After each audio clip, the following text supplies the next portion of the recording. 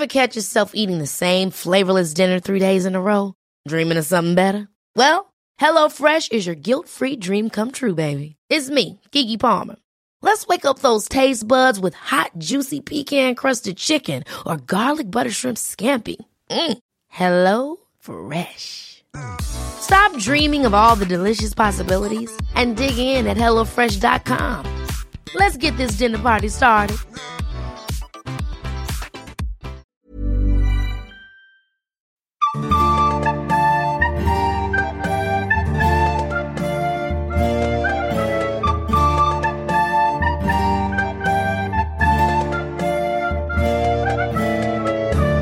Wow. Welcome to Never Strays Farthing. Took a while for us to figure that out, didn't it? But we got there. You know what? It's one of those things where it's on the tip of your tongue, and all of a sudden it was brought to us, and then Vitor did his amazing graphic for the thumbnail. Yeah. And but I think what makes it really special is Perry's latest just piece of, for want of a better word, magnificence. But what I find fascinating about it is the recorder. Yep. Tell me more.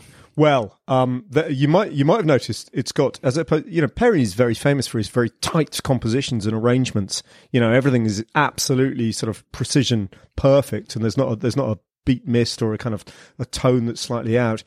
It's a little bit different with the theme tune for Never Strays Farthing. That's because it's live, David. There's some live music being played there.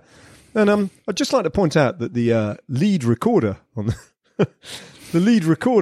this madrigal, if that's what we can call it, is me. That's me. Just a bit of background on this, because I'm used to your eccentricities. It was about 3 years you decided to start to learn the recorder. How did this come about?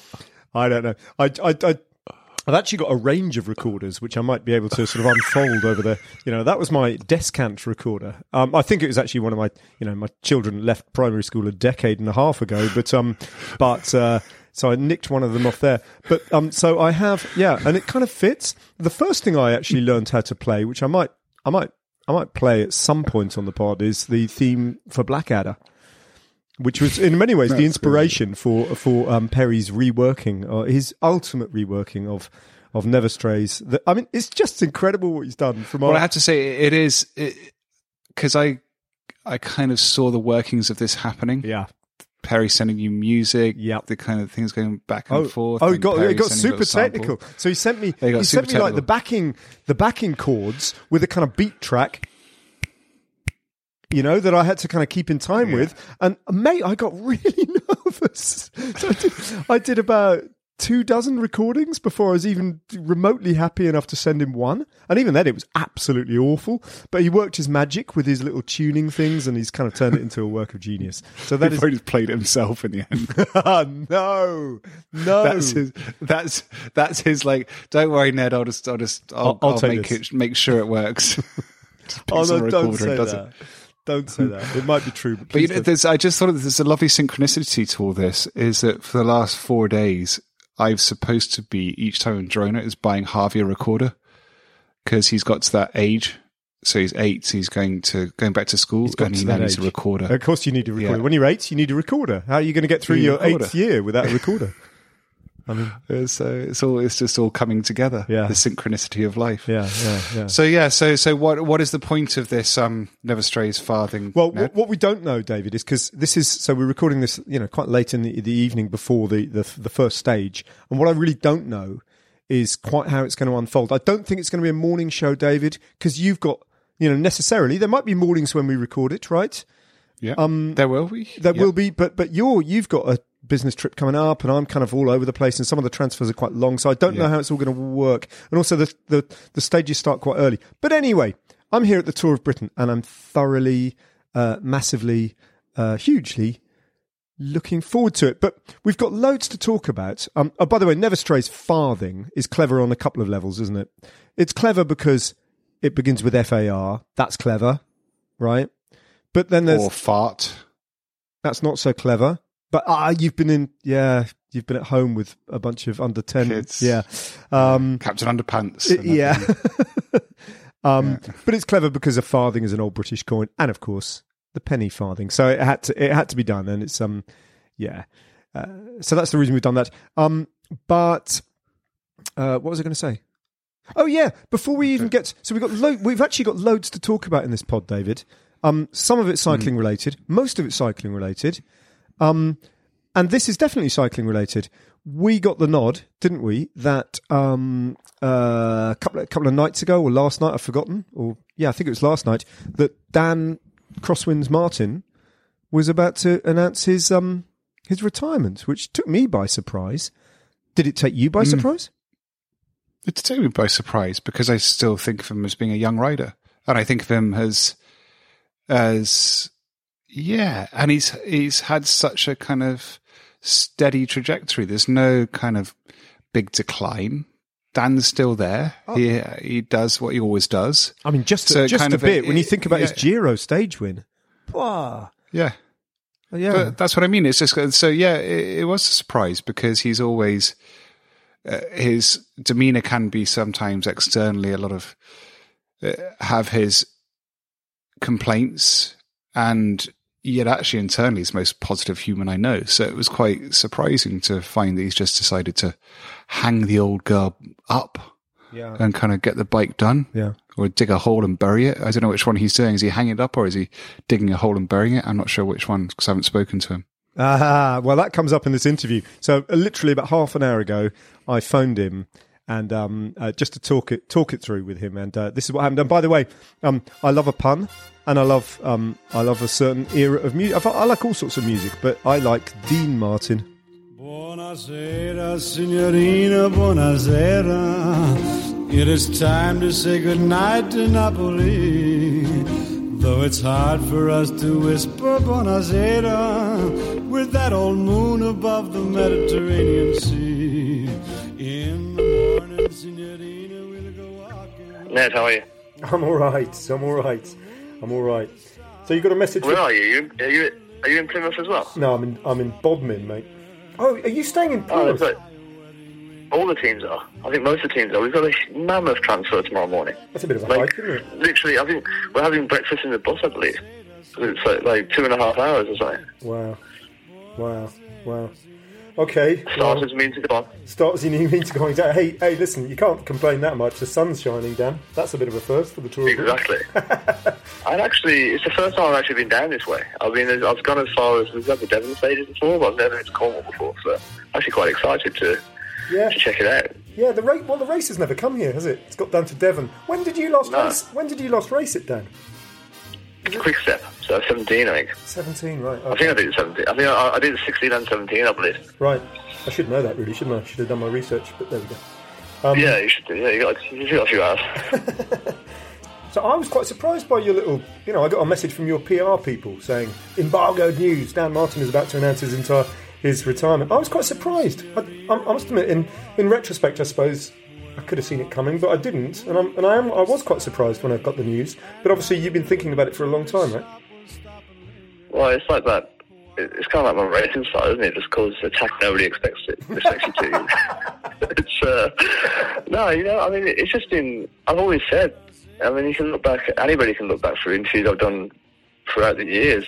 I've said that as soon as it stops being fun, that I would stop. Yeah. And I think I'm quite fortunate in the fact that I do.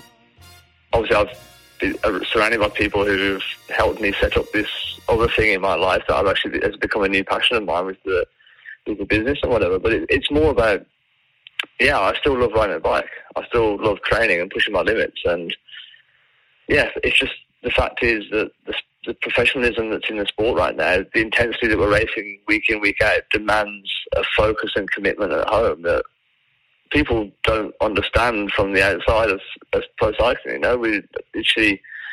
I've become, now that I've actually made the announcement, I've actually realised that I've become, these last 18 months, 2 years, something that I said that I would never become, and that's a monk. I've always said that I didn't want to live like a monk's lifestyle to be competitive, and that's what's required now to be at the top of your game. It's now that it feels like a release that I don't have to live that. I mean, we're incredibly fortunate, don't get me wrong, to live this lifestyle. But it's, for me personally, it's just, I've had enough.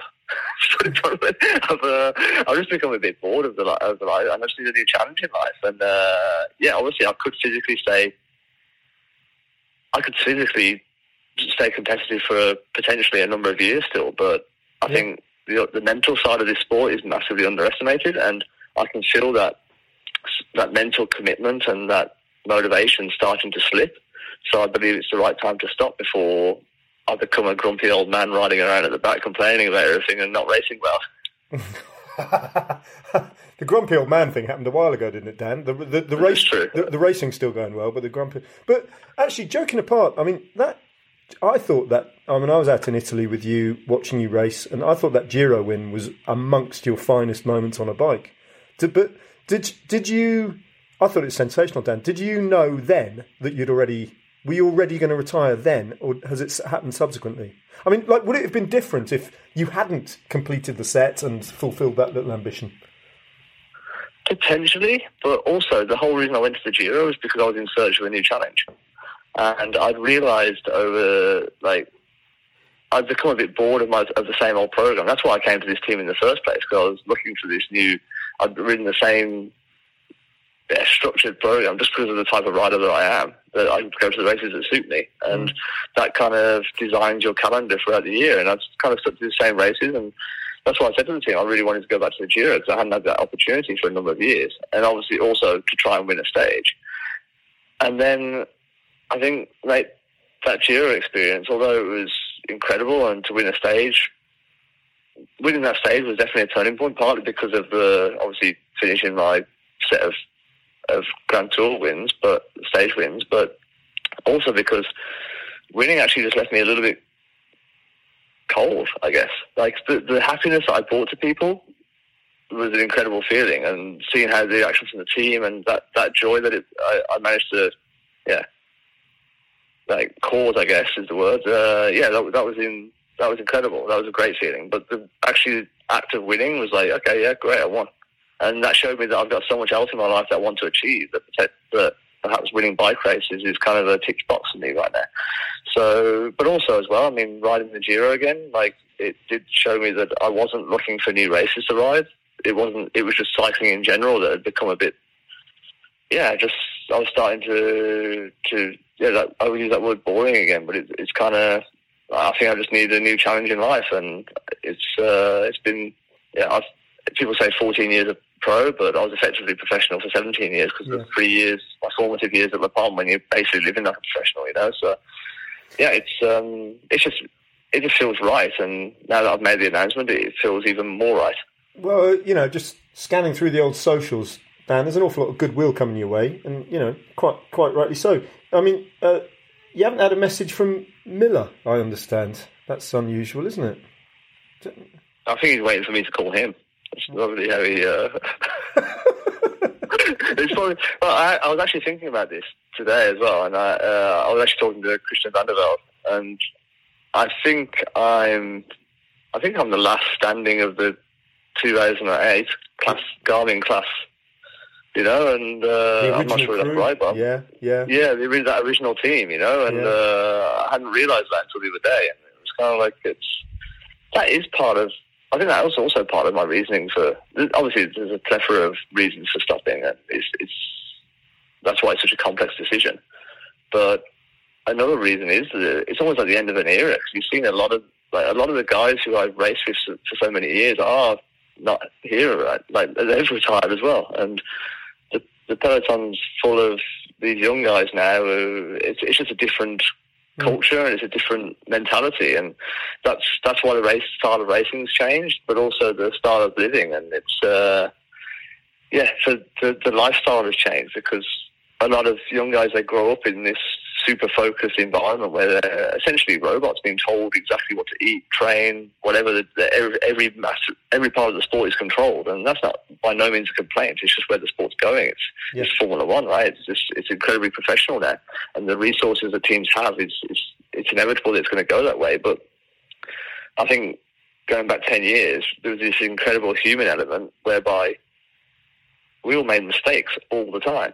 And it meant that, like, it added a human element whereby you saw guys having bad days and making tactical errors and missing out in crosswind splits and everything that you don't really get anymore. It's very much now that generally the strongest guy will win. And it's some of the beauty is perhaps the enjoyment. Perhaps is that's part of what I used to enjoy about cycling. Obviously, that human element. I love listening to David talk about the early days of the Garmin Slipstream project. That you were very much a part of, and he was talking recently about how quite a long time ago you guys embraced hand sanitizers and things like that, like infection control on your way in and out of the restaurant and the buffet and all that sort of thing. And you did it for about a year and then you all got bored of it.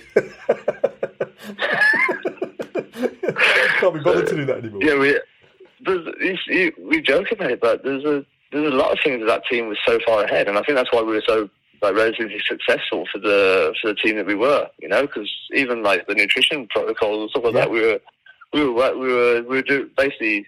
There's so many things now that the Sports Times team will come up with, and I'll be like, yeah, great, but I was doing that at Garmin in 2009 or whatever, and it shows it's full respect to that team for how far, how good the Sports Science team were, and stuff like that. It's simple, but obviously we're all doing it every day now, and it's crazy, really.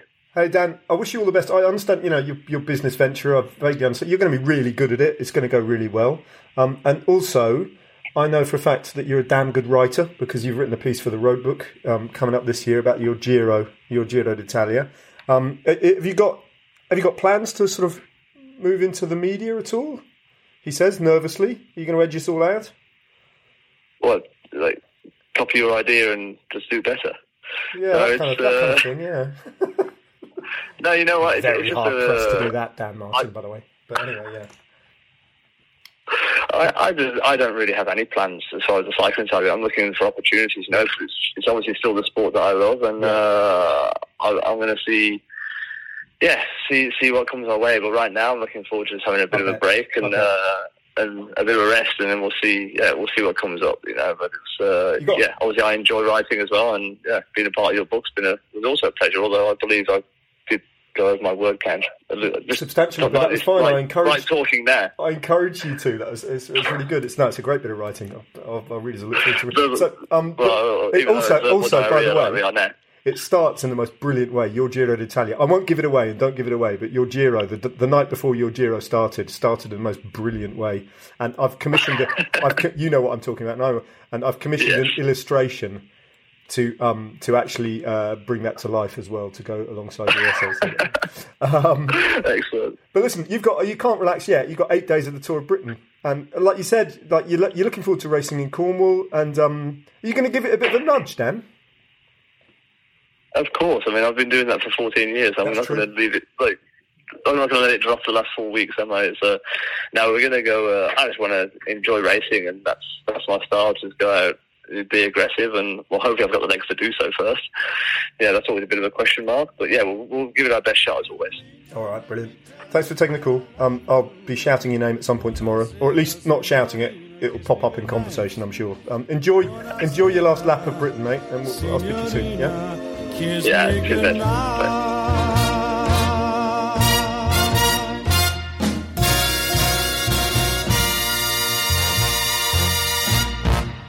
So, David, my big takeaway from that interview is: have you messaged him now? Have you, as of now? And I'm looking at it's 1942 in the UK. It's 2042 in Girona. Have you messaged your old friend and colleague, Dean or Dan Martin? No, I haven't. Wow. But I think that's probably. Well, it only came to 48 hours ago? How long does it take to send a text, a simple message?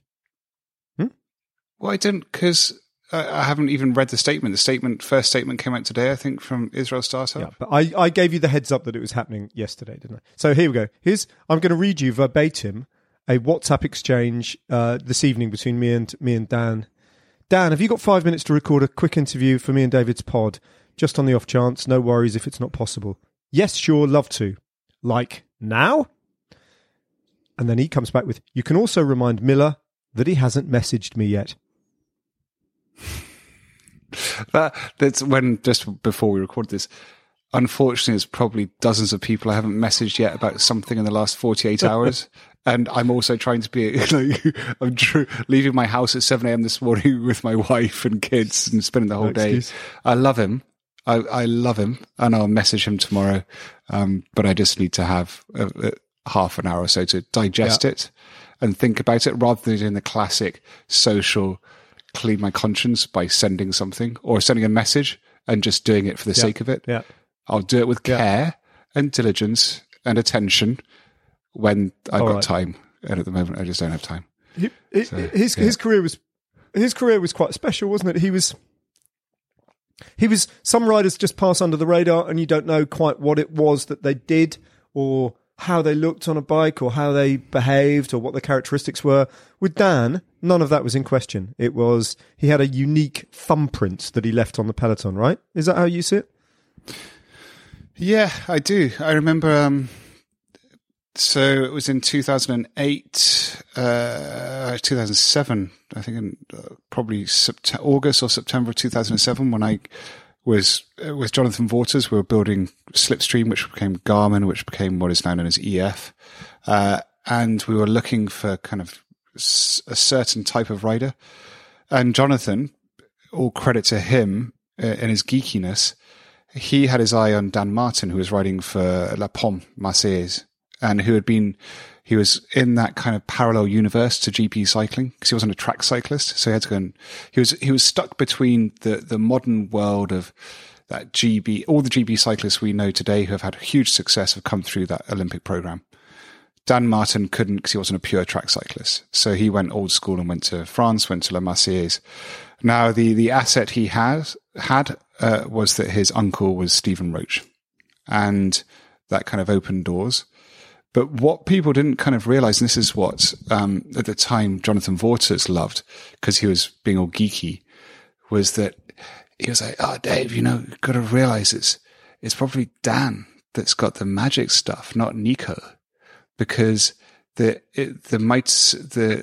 genetic endurance predisposition, which is a cell mitochondria, only the mother can pass down.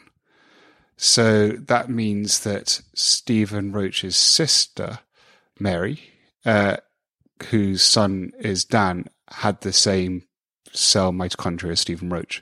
So that's how it started with us in our pure science geeky. We were super science geeky back in the day. And then I called him up, and he was being approached by a couple of big French teams. And he made the really courageous move to come to our little startup team, Slipstream, in 2007.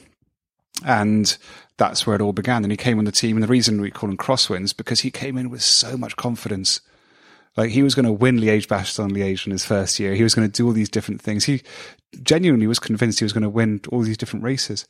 And he went to Tour Med, which was his first stage race with the team.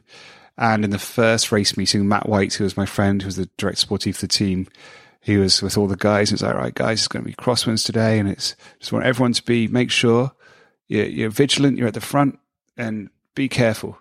And Dan was like, he's like neo-pro, he's like whippersnapper, and he's like, Matt, don't worry about it. I understand crosswinds. I've got this. and he's like a bird. He's teeny tiny, and he's got huge charisma and persona, but he's actually a pretty small dude. And crosswinds, you need to be a big dude. And even Matt just sat there, and he was like, all right, mate, you got this then. Don't worry about it. And then, sure enough, about 25 Ks into the stage, there were crosswinds everywhere, and it was ripped to pieces. And Matt White pulled up, and Dan ended up being the first guy dropped from our team in the crosswinds.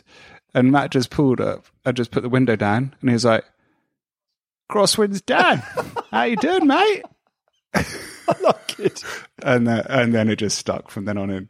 But I kind of love the story, because it's not demeaning. It's his confidence. It's like he'll just go into everything. It's like, I'm going to win. It's like, and so everyone was like, fuck, he will do it.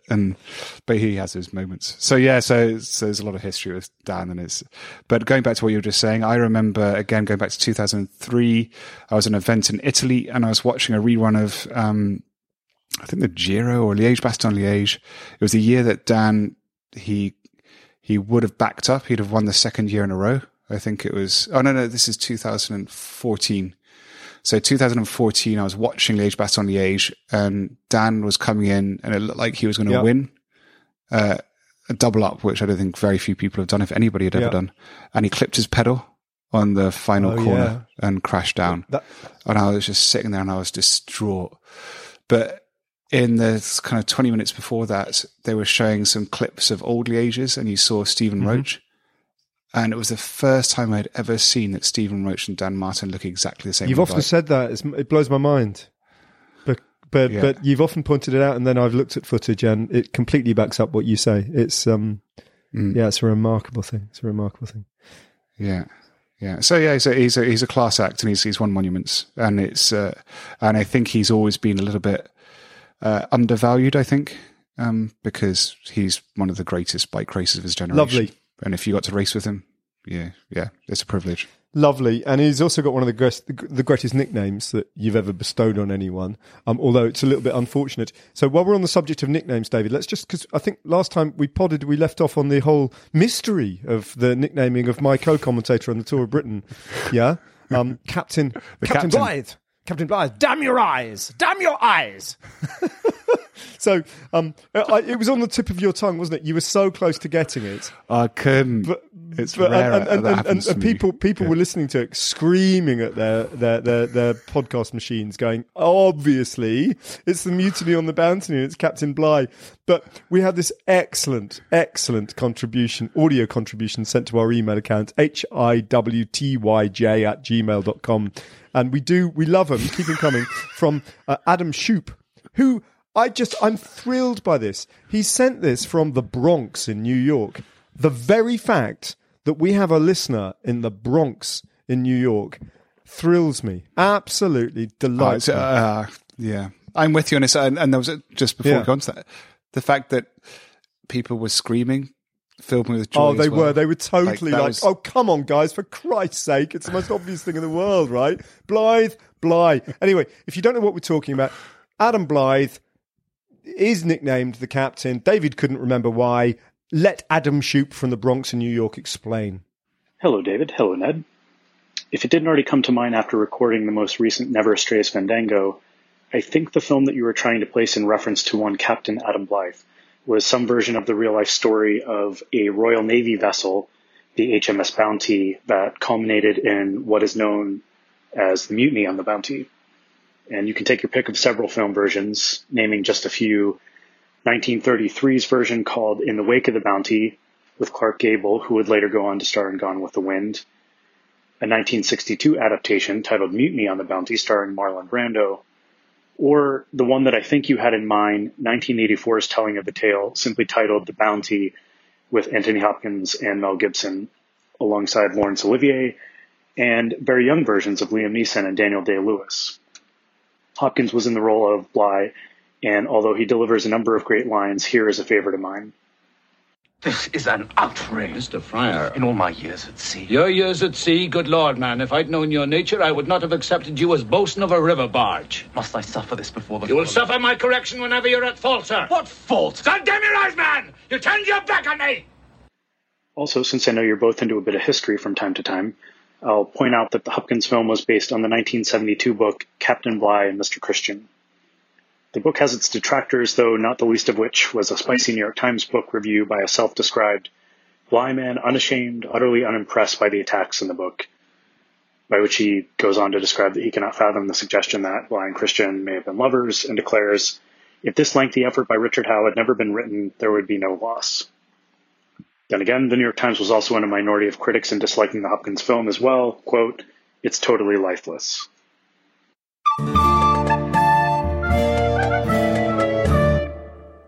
Cool. So, David, I'm going to be commentating with the captain, right? The captain. On who hasn't arrived in Bodmin yet, by the way, because he's at a wedding. He's at his he's at his wife's sister's wedding, I think, up in Cheshire at the moment, and he's on his way down. He's going to drive down to sister-in-law. London. That's the word I'm after. I think I've got the right relation. Anyway, so we're going to commentate on the Tour of Britain now. How many Tours of Britain did you race?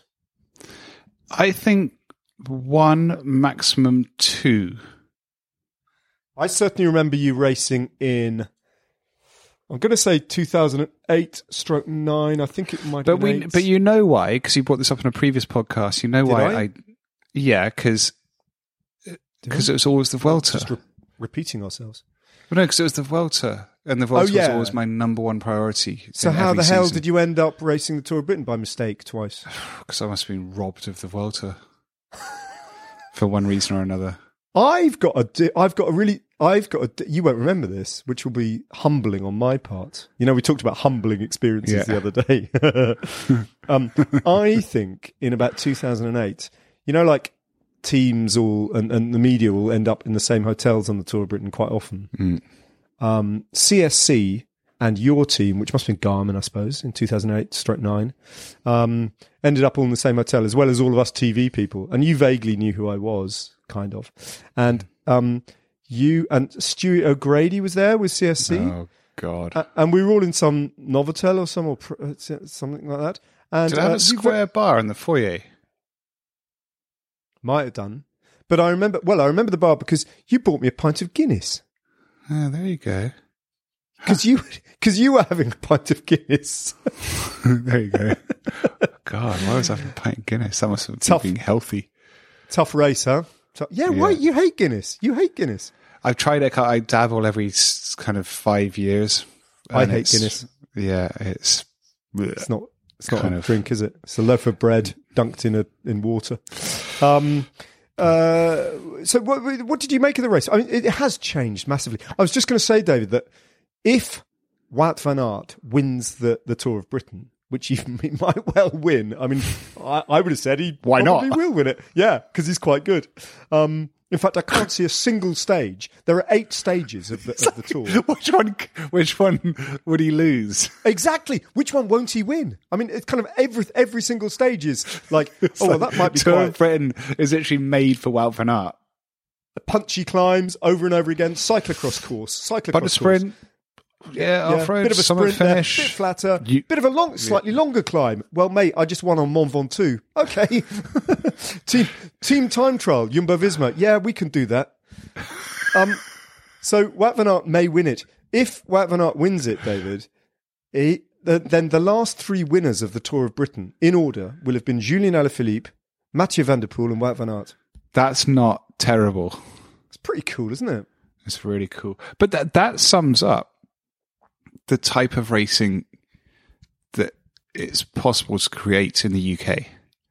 It's just punchy one-day racing. We used to always say that about the Tour of Yorkshire. And it's kind of, it is that. And that's why you have that type of rider there, because it's pure bike racing territory. If the races are kind of built correctly, it's dreamy for that type of rider. Yeah. But yeah. Yeah. So fingers crossed he wins it, because I'd love him to win it. I'm a big Wout fan. What was your best ever result on the Tour of Britain? I could Google it. Shall I Google it while you're trying to think? Well, I might have finished it. Let me Google it. Quick, say something while I'm Googling it. Well, no, I don't think... I'm really interested. My memory is... I got 2 memories of the Tour of Britain is being there and falling off on a corner when it was wet in the bunch on my own and just slapping down really hard. And that was like on day 2 or day 3 and just being I was, you know, we spoke the other day about whether I could be indifferent or prima donna at Tour of Britain. Yeah. I was just prima donna. I was like, full prima donna here. It's like I just slapped down and it was stupid because I wasn't concentrating. I just didn't really commit to it because you know why? Because there was no time trial. There was no really hard stage. Not often. There was nothing I could win there. So when I was doing it, there was nothing I could do to actually destroy the race. It's so good, Dave. This is so good. I'm looking at your on Pro Cycling Stats. I'm looking at your race results and I'm filtering it by race. Yeah, and I've put in the keyword Tour, yeah? And it goes Tour de France, Tour de Georgia, Tour de l'Ain, Tour de l'Avenir, Tour de la Région Wallonne, Tour de Luxembourg, Tour de Picardie, Tour de Romandie, Tour de Suisse, Tour de Vendée, Tour de Vaud, Tour du Languedoc-Roussillon, Tour du Limousin, Tour du Poitou-Charentes et de la Vienne, Tour Méditerranée, and then right at the bottom it says Tour of Britain. Right, I'm going to click on that now, and I'm going to look at, and I'm going to press filter. Right, here we go. And your best result, oh my God, you were underwhelming. You only raced it once, so forget about once. I did it twice. It was once. It was once. In my head, I did it twice. Your best result, I'm telling you now, was on stage 3 of the 2008 Tour de France, where you came into Burnham-on-Sea in a very creditable 37th place. Wow. My indifference was huge.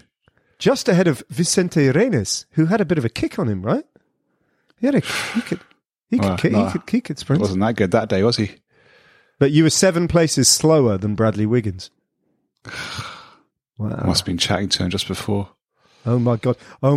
Rock Racing were in that edition of the race, David. Tyler Hamilton. Oscar Sevilla. Victor Hugo Peña. All that. Bloody hell. Yeah, those are the days. What year is that? 2008. It's the first race. It's the first time I presented ITV's coverage. It was amazing. Yeah, I know why, because I don't think we didn't have a start at the Vuelta a España that year with Slipstream. So I did the Giro mate. the Tour. But yeah. the race has honestly. Oh, do you know who finished 4th on that stage? Dan Martin. Dan Martin of Team Garmin Chipotle. Yeah, there you go. Crikey. Anyway, those were then, and this is now, and the race has massively changed, right? Movistar are here with Marc Soler, who will be going, what am I doing here? Which just makes me laugh a lot. But it'll be like me. Can I just say, Marc Soler will not win the Tour of Britain. Yeah, you can. Is he going somewhere else next year? UAE. Oh, there you go. Yeah, good on him. Just sold his soul to domestique life. Do you think? Oh yeah. Why else would they sign him? They're putting €6 million a year into Pogacar. Vuelta. Yeah. They don't care about Vuelta. Yeah. Maybe Gabs Kulhaig is riding for Movistar as well. So love Gabs. You think he's Be interested to see what he does. I haven't seen much of him race recently. I don't know. Gabs is like I really do believe Gabs is like he's a hidden treasure. He's a sleeping giant. We just need to get him. Like one day it'll click. Yeah. Quebecer Assos have Nick Lamini as their leader, given that he's a former King of the Mountains winner at the Tour of Britain, and Nick is the nicest soul on earth and a man I hugely respect. So I'd love to see him do well. And actually, it's a kind of course that could suit Nick, as he's proven in the past. Ineos are a little bit, they might win it, and they might win it with your man crush Ethan Hayter, because he's their leader. Rowan Dennis is there in support, who's going to Jumbo-Visma. Owen Dool, Kwiatkowski, Carlos Rodriguez, who's this, did amazing things at the Tour de l'Avenir this year, and Richie Porte. So that's half decent. Alpes and Fenix, who won it last year with Mathieu Van der Poel. Van der Poel's not here this year because he's still injured after his stack on his crash at the mountain bike Olympic thing. But they've got an interesting rider in Ben Tullett, who's like Pidcock, but not Pidcock, right? So I am up on current affairs. He's a punchy little character, isn't he? It's like he's already just saying, I want to win the Tour de France. Is that what he said? Yeah. And you're like, hats off. And you know what? You can say that now, and I'm going to go with it. Why not? Back to back junior world cyclocross champion. And actually this year, he just a few weeks ago finished 9th in the GC at the Tour of Poland. De Koning Quickstep are awesome. They've got loads of their big hitters, Tim de Klerk, Davide Ballerini, Yves Lampart, and a certain Mark Cavendish. Although I honestly don't know how many chances Cavendish might get, because it's a really hard course, and every day is kind of the first 2 days in Cornwall and Devon both in excess of 3,000 metres of climbing. I think anybody who's ever ridden in Cornwall, Devon, just knows how savage it is. It's horrible. I mean, it's beautiful bike riding, but racing, forget about it. Yeah. Then there's Crosswinds, who's spearheading the Israel team, but Jumbo-Visma bring a really strong team here, and they bring Wout van Aert. Oh, by the way, I should have said with DeConinck Quickstep, Julien Alaphilippe is here, the world champion. That guy. It's probably worth a mention. That guy. And the guy who won it last 2 years ago. 3 years ago because of the missing COVID year in 2018. So, so there we go. Just a quick word about the British teams, because they're a big part of a race. You know, we were talking, weren't we, when I was at the Deutschland Tour, David, about the importance of the local teams, the Conti teams from Germany, and this being their Tour de France. Well, it's absolutely the case at the Tour of Britain as well. They're very comparable, the two tours, although this one matters more than the Deutschland Tour, as things stand at the moment. And there are, including the Great Britain team, who are British cycling's sort of young prospects being marshalled by Matt Bramier, there are 5 continental teams from Great Britain, including the Canyon team. Now, they bring Rory Townsend, who's had a UCI win on the continent this year. Matt Bostock, who's a really good sort of ex-track rider who's making a career now as a roadie, but he's just coming back from having broken his finger in the Tour Series. And Max Stedman, do you remember Max Stedman, David, from... it was our last but one commentaries on the Tour de Yorkshire, I think. Do you remember that day where Stefan Rossetto went on his mad rampage? Oh, yeah. That was crazy. Do you remember Max Stedman was the young British Conti rider who was with him? He was the last man standing with Rossetto. So no, I don't remember. I remember vividly that stage, and so I can remember him just because Rossetto was just motorbiking people off his wheel. Yeah. I mean, Max was the best of the rest from that breakaway, but he's a tiny little dude and a really kind of. I think he'd go. If he's on form, he'll go really well. Swift Carbon bring some interesting riders. Chris Latham, who's kind of rebuilding his career, a bit of a trackie, got a fast finish on him, great hair, a bit like Marcel That's Kittel. Important. Very important. And Alex Peters. Now, Alex went to Sky for a couple of years. This is 3 or 4 years ago, and found it hard, like many people have done at Sky or indeed at World Tour level, doesn't matter which the team is, and then vanished, right? And he has been through a very hard time. Very, very, very hard time. But he's back. And just the other day, he won one of the big races on the domestic calendar, the Rydale. And again, he's a kind of punchy climber. And I think if he gets in a break, and it's a good break, I think he could do something pretty interesting. And also, given what I know a bit of what he's been through, I think that it would be a tremendous comeback story if Alex can sort of breathe new life back into his career that stalled a bit. And they, on the other end of the age spectrum, they've got Will Bjergfeld, who I'm sure you won't know about, David, but Will Bjergfeld is a stalwart of the British sort of crit scene and has been for a decade and a half. I think he's the oldest rider in the race. He's 42. But he had a massive accident. I think he was ridden into by a car driver a few years ago, and he lost most of the muscle mass from one leg, I think his right leg, which, but he's so determined. He's the nicest man in the world.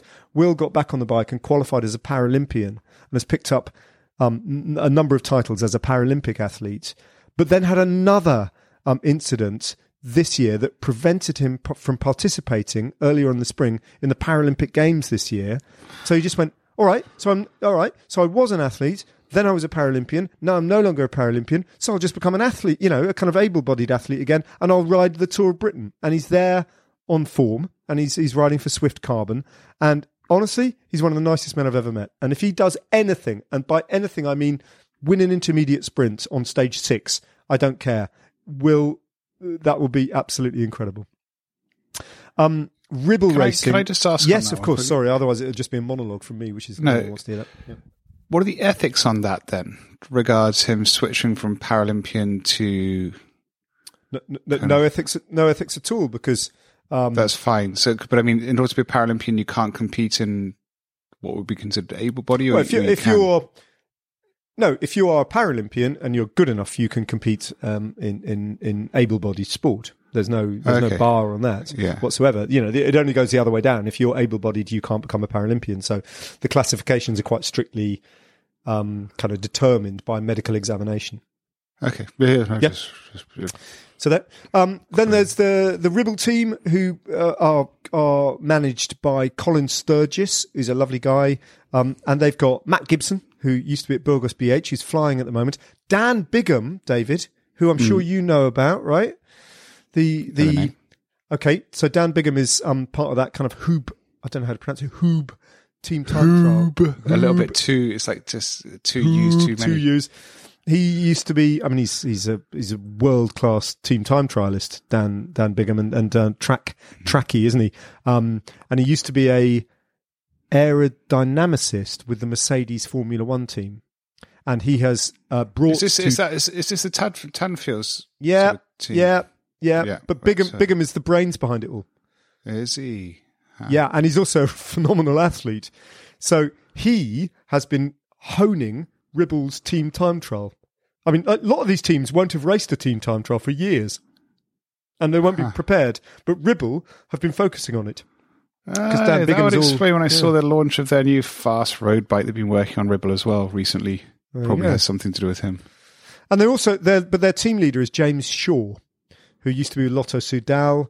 And has had to drop down to he's had to rebuild his career, and he announced recently, I know which team he's going to, but I can't tell anybody because it's his news to tell, but it's a really great fit, and next year he's going to be riding at World Tour level again.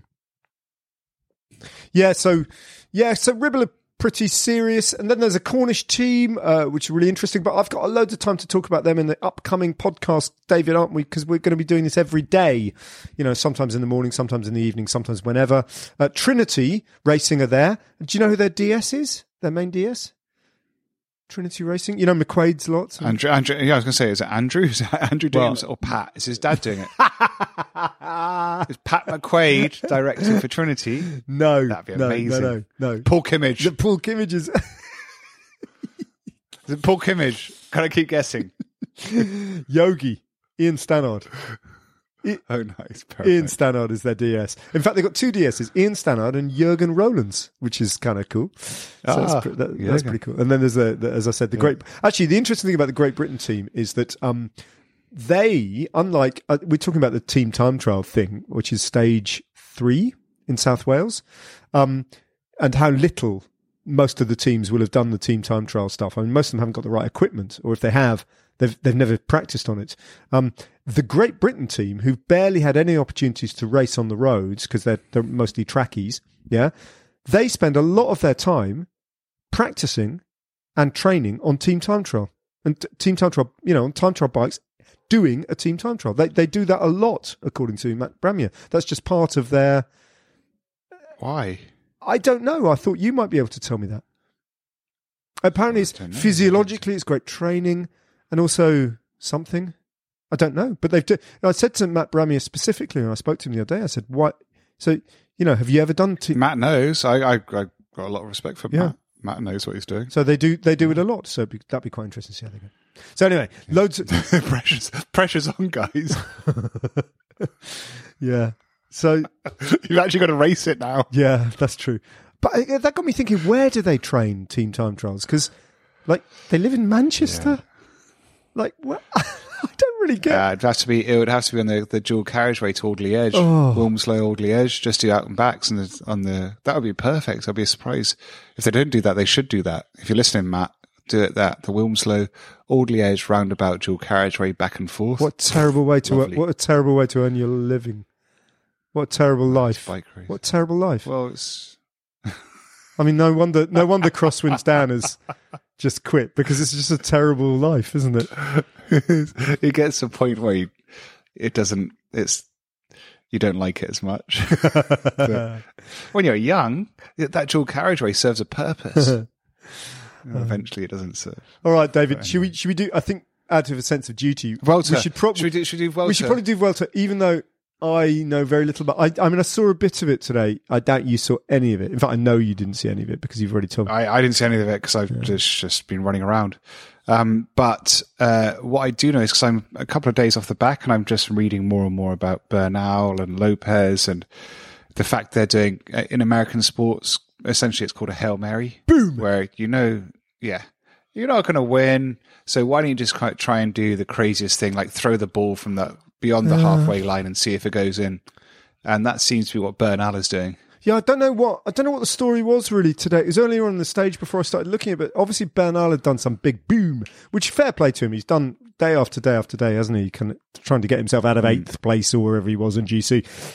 So what else should he do? And he's been very attacking and rightly so. But what I can't quite figure out is, and our listeners will have watched it and they'll know.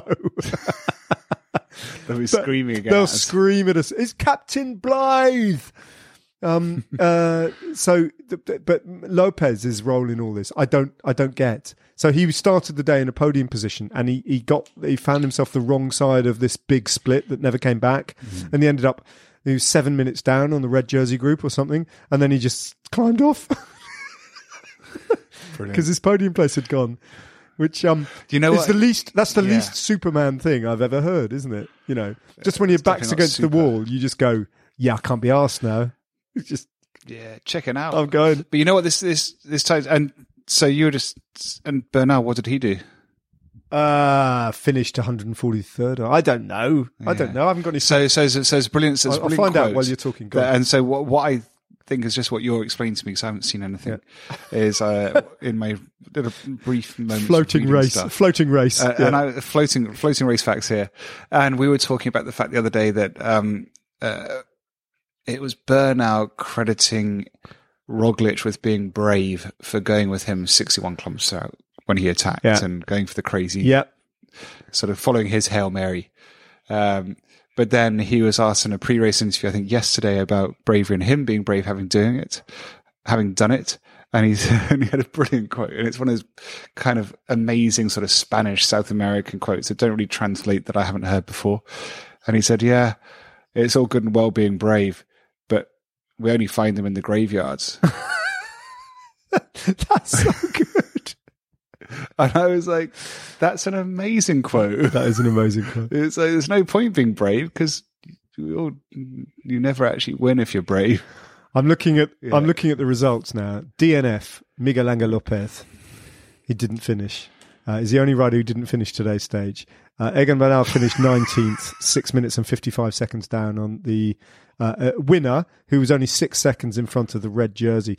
Clément Champoussin won. It was brilliant the way he attacked. I saw that because this little clutch of GC riders had kind of stalled and were negating each other with 1.5k to go. And he just went, seen this opportunity, take it. And it was a devastating attack. And from the moment he attacked, you went, oh, he's won that. It was brilliant. And he's one of those riders who's knocking on the door of a big win, and he's done it. But what I tell you what, he should, with a name like that, he should do. French cycling needs him.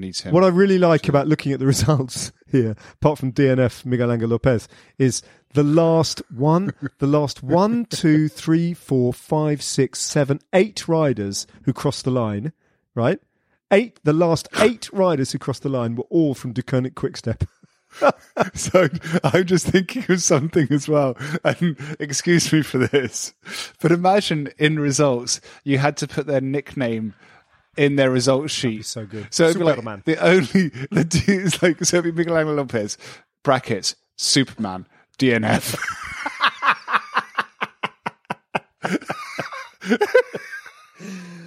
It would be so good. Superman didn't finish. Shark, 38th.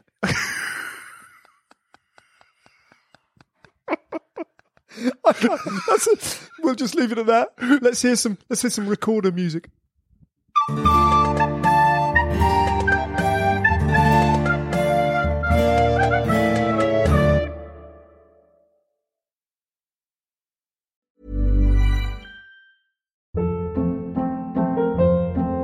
Hold up. What was that? Boring. No flavor. That was as bad as those leftovers you ate all week. Keke Palmer here, and it's time to say hello to something fresh and guilt-free. Hello Fresh. Jazz up dinner with pecan-crusted chicken or garlic butter shrimp scampi. Now that's music to my mouth. Hello Fresh. Let's get this dinner party started. Discover all the delicious possibilities at HelloFresh.com.